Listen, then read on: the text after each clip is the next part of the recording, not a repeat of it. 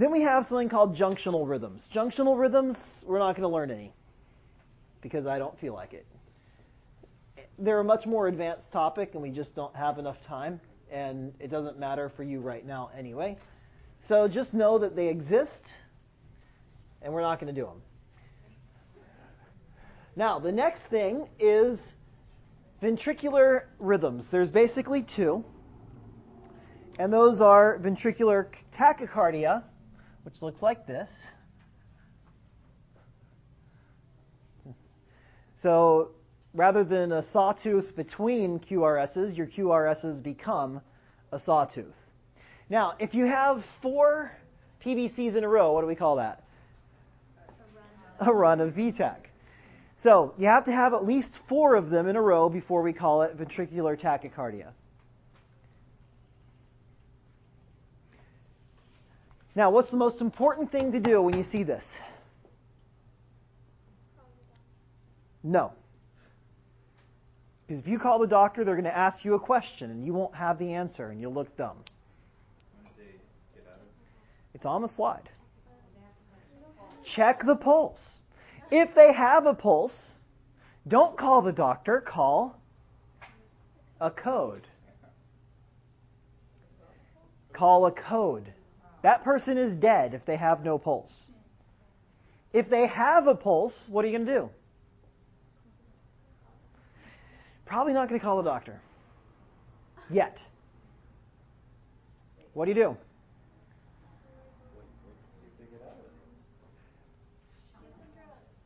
All right. Now,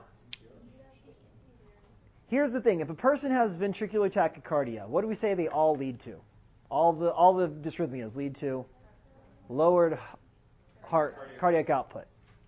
This person is going to probably go unconscious or go pulseless because they don't have enough cardiac output. So what you want to do is you want to lie them down where you want them to be in case they go dead or unconscious. If they're in the chair, you might want to think about getting them to the bed, or you might stay in the chair. But if they're standing up or going to the bathroom, you want to get them back in that bed as soon as possible, so you don't have to be doing CPR in the bathroom. That'd be bad. So, first thing is assess the pulse. If there's no pulse, call a code. If there is a pulse, now, if they have a pulse, lie them down, and then we're going to do whatever the doctor's already ordered. Sometimes they'll already have medications ordered, in which case you would administer that medication. Sometimes the VTach will resolve by itself. What do you do if it resolves by itself? Document it, get an ECG, call the doctor. And sometimes, if the doctor's prescribed already has, if they have a run of VTach, give them this med, go ahead and give them the med before you call the doctor. That makes sense. Okay. Now, the next rhythm is called ventricular fibrillation. And this is what it's characterized by. Kind of like these little hills and valleys that travel up and down. They don't, in VTach, they stay kind of like in an imaginary center. With VFib, they're kind of up and down on that imaginary center. Does this person have a pulse? No. What is fibrillation? Show me the fibrillation. So, what's the technical term for someone who has VFib? Dead.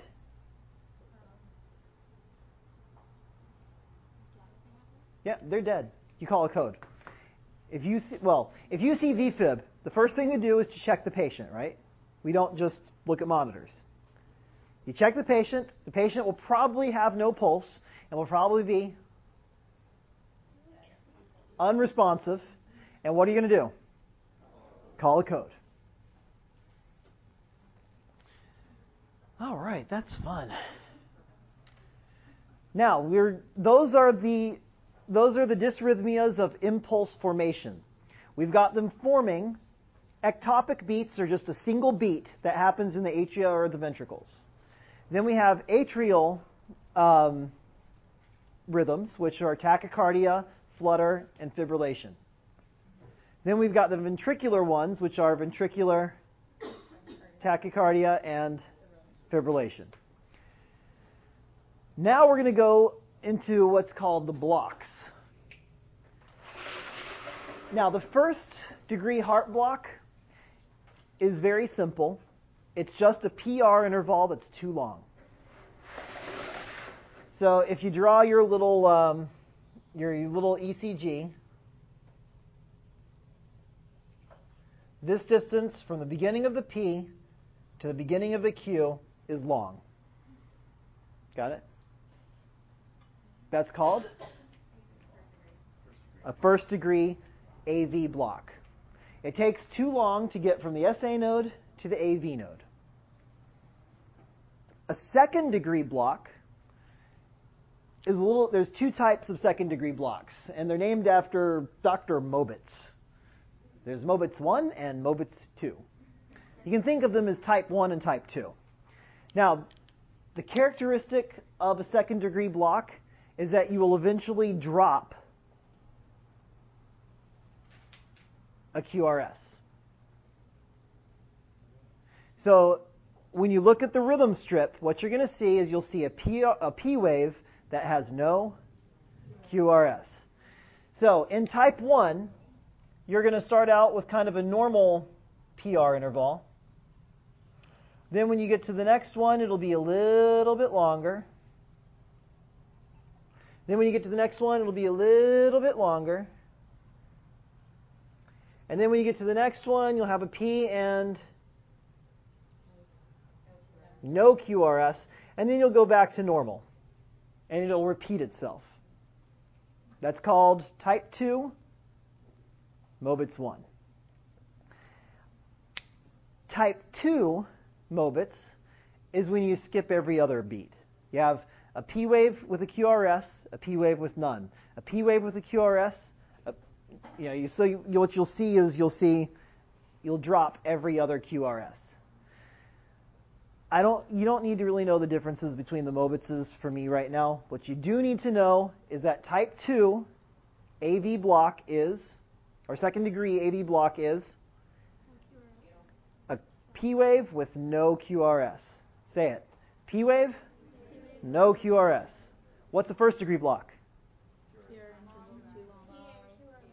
Long PR interval. So type 1, or first degree, long PR interval. Second degree, P wave, no QRS. Third degree, no relationship between P waves and QRSs. Now, what you're typically going to see with that is that you'll see P waves do what they call marching through. So P waves happen at exactly the same interval. But QRSs, some of them are over here, some of them are in the middle of a P, the QRSs are wherever they feel like they want to be, but the P waves keep doing their own thing. That's the third degree. I can't draw it. My skills are not up to drawing a third degree type block. So what are the two characteristics? No relationship between P and Q, and the P waves are consistent. And the word for that is the P waves march through. That's third degree.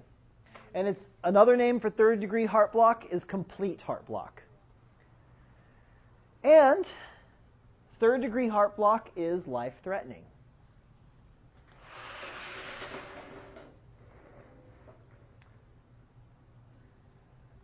Don't worry about this. Now, Wolff-Parkinson-White syndrome. The only thing I want you to know about this is it's a type of heart condition that causes a tachycardic dysrhythmia. A lot of times they treat tachycardic dysrhythmias with beta blockers. If you treat someone who's got Wolff-Parkinson-White with a beta blocker, you make it worse. So they have to be treated with calcium channel blockers. Now, which calcium channel blockers? Seems like we just had this conversation yesterday.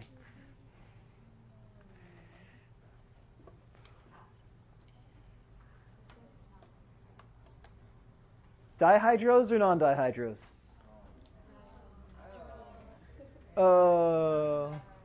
Dipines or not dipines? Not dipines. Yes, it depends on which way the coin flips. So, verapamil and diltiazem are the two that we could use for Wolff Parkinson White. The non-dipines. You said it was a tachycardic something. Tachycardic dysrhythmia. Tachydysrhythmia. Okay, let's talk about antidysrhythmic therapy because we might be able to get done. Antidysrhythmic therapy. In general, we are treating less and less dysrhythmias with drugs. Part of the reason is because we killed people by accident, and we decided to stop doing that. Part of the reason is because we now have implantable defibrillators. So the person goes into a life-threatening dysrhythmia. The little device analyzes their heart rhythm and shocks them. Patients should probably refrain from driving. And then the other thing is what we call ablation techniques. Ablation techniques are where you go into the heart and you destroy whatever part of the heart's causing the problem with a laser. Or you can cut it out. The lasers are more common. A laser. And so that's called an ablation technique. By the way, ablation is the treatment of choice for the Wolff Parkinson White syndrome. It will actually cure it.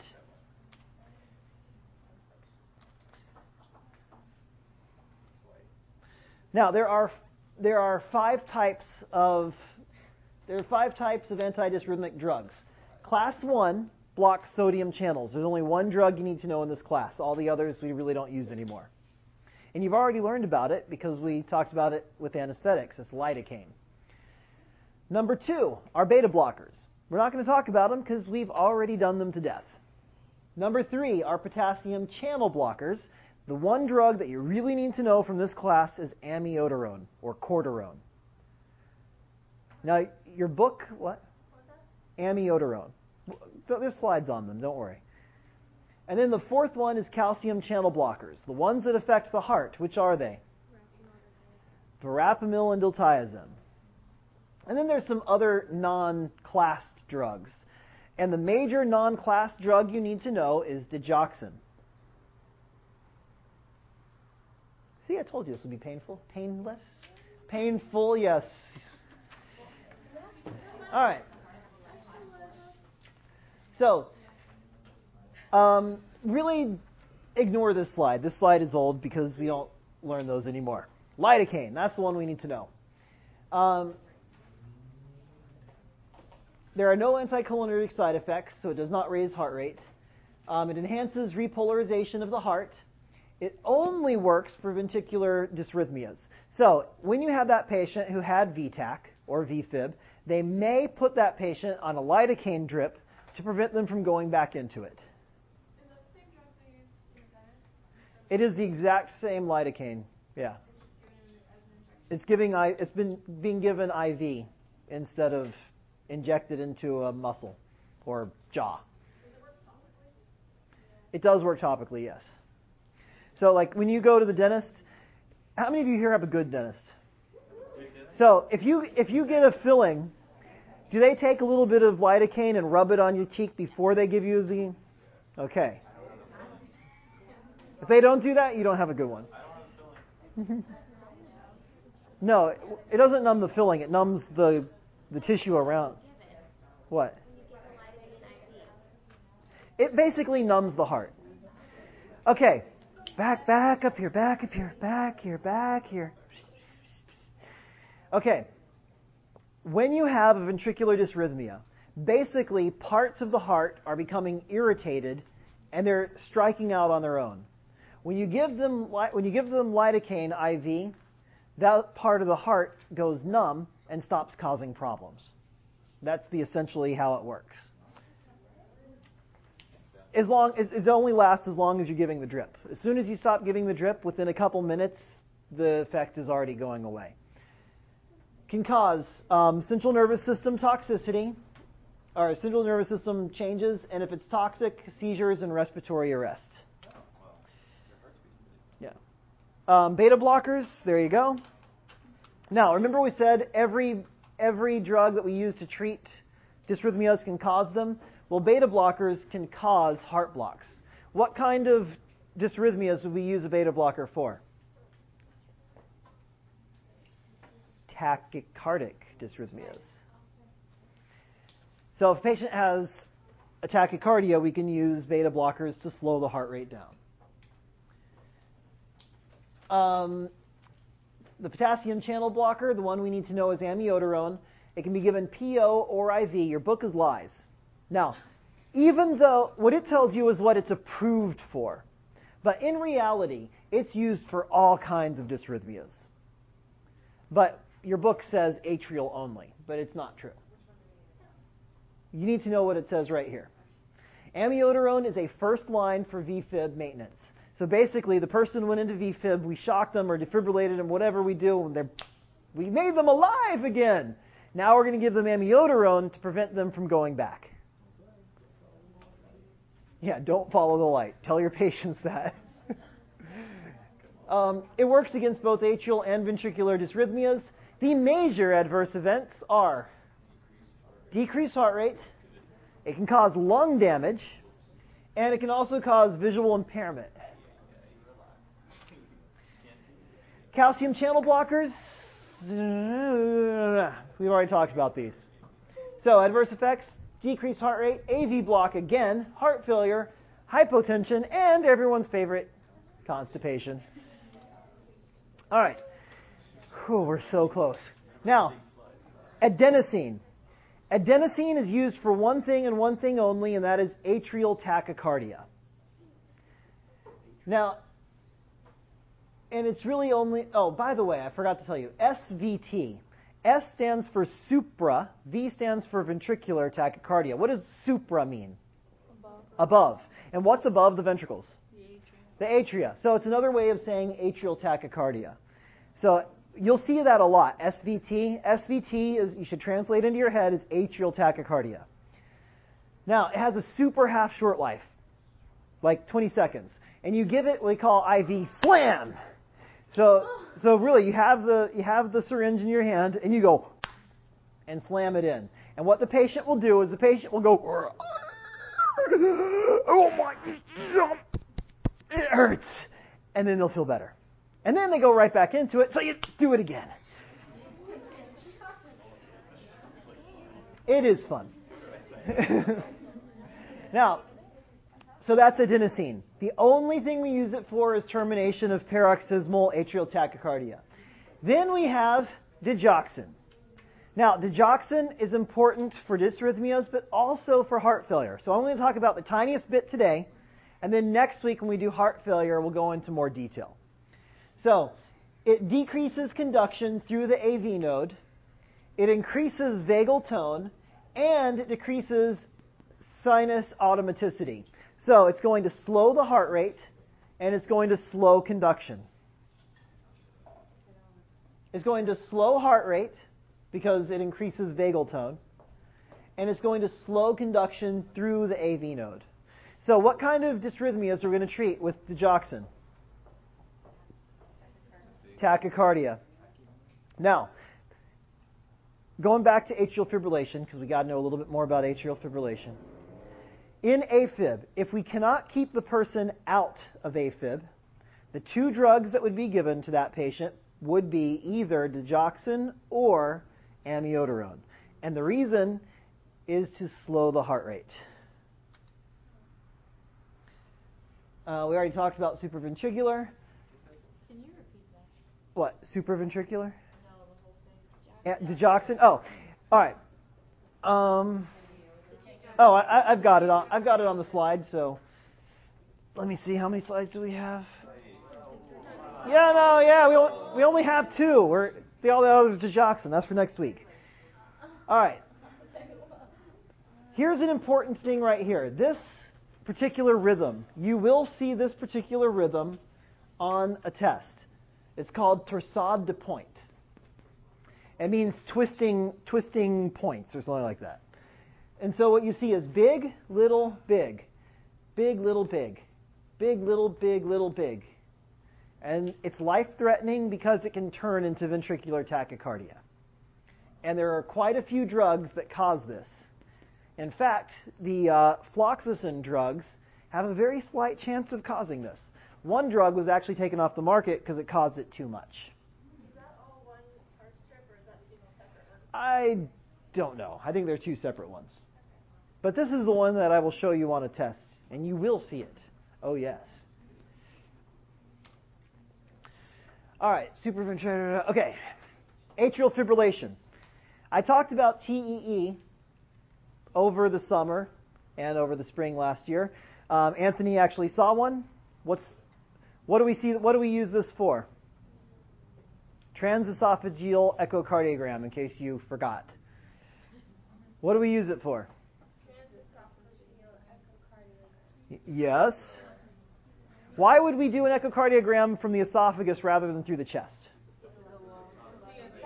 To see the back of the heart. And what's in the back of the heart?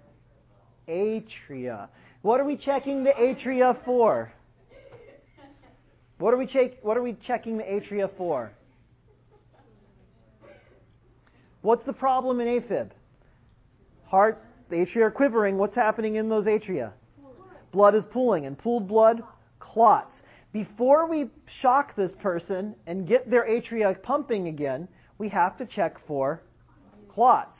If they have clots and we shock them anyway, what happens?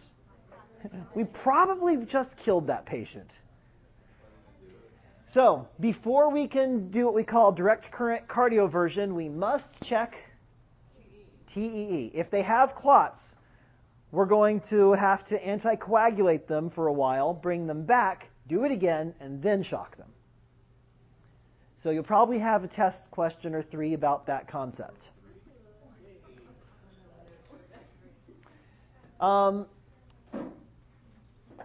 Now we want to control the rhythm. If we cardiovert them and it doesn't work, controlling the rhythm is the next most important thing. And anticoagulant drugs to prevent clots from getting thrown and causing pulmonary emboli and strokes.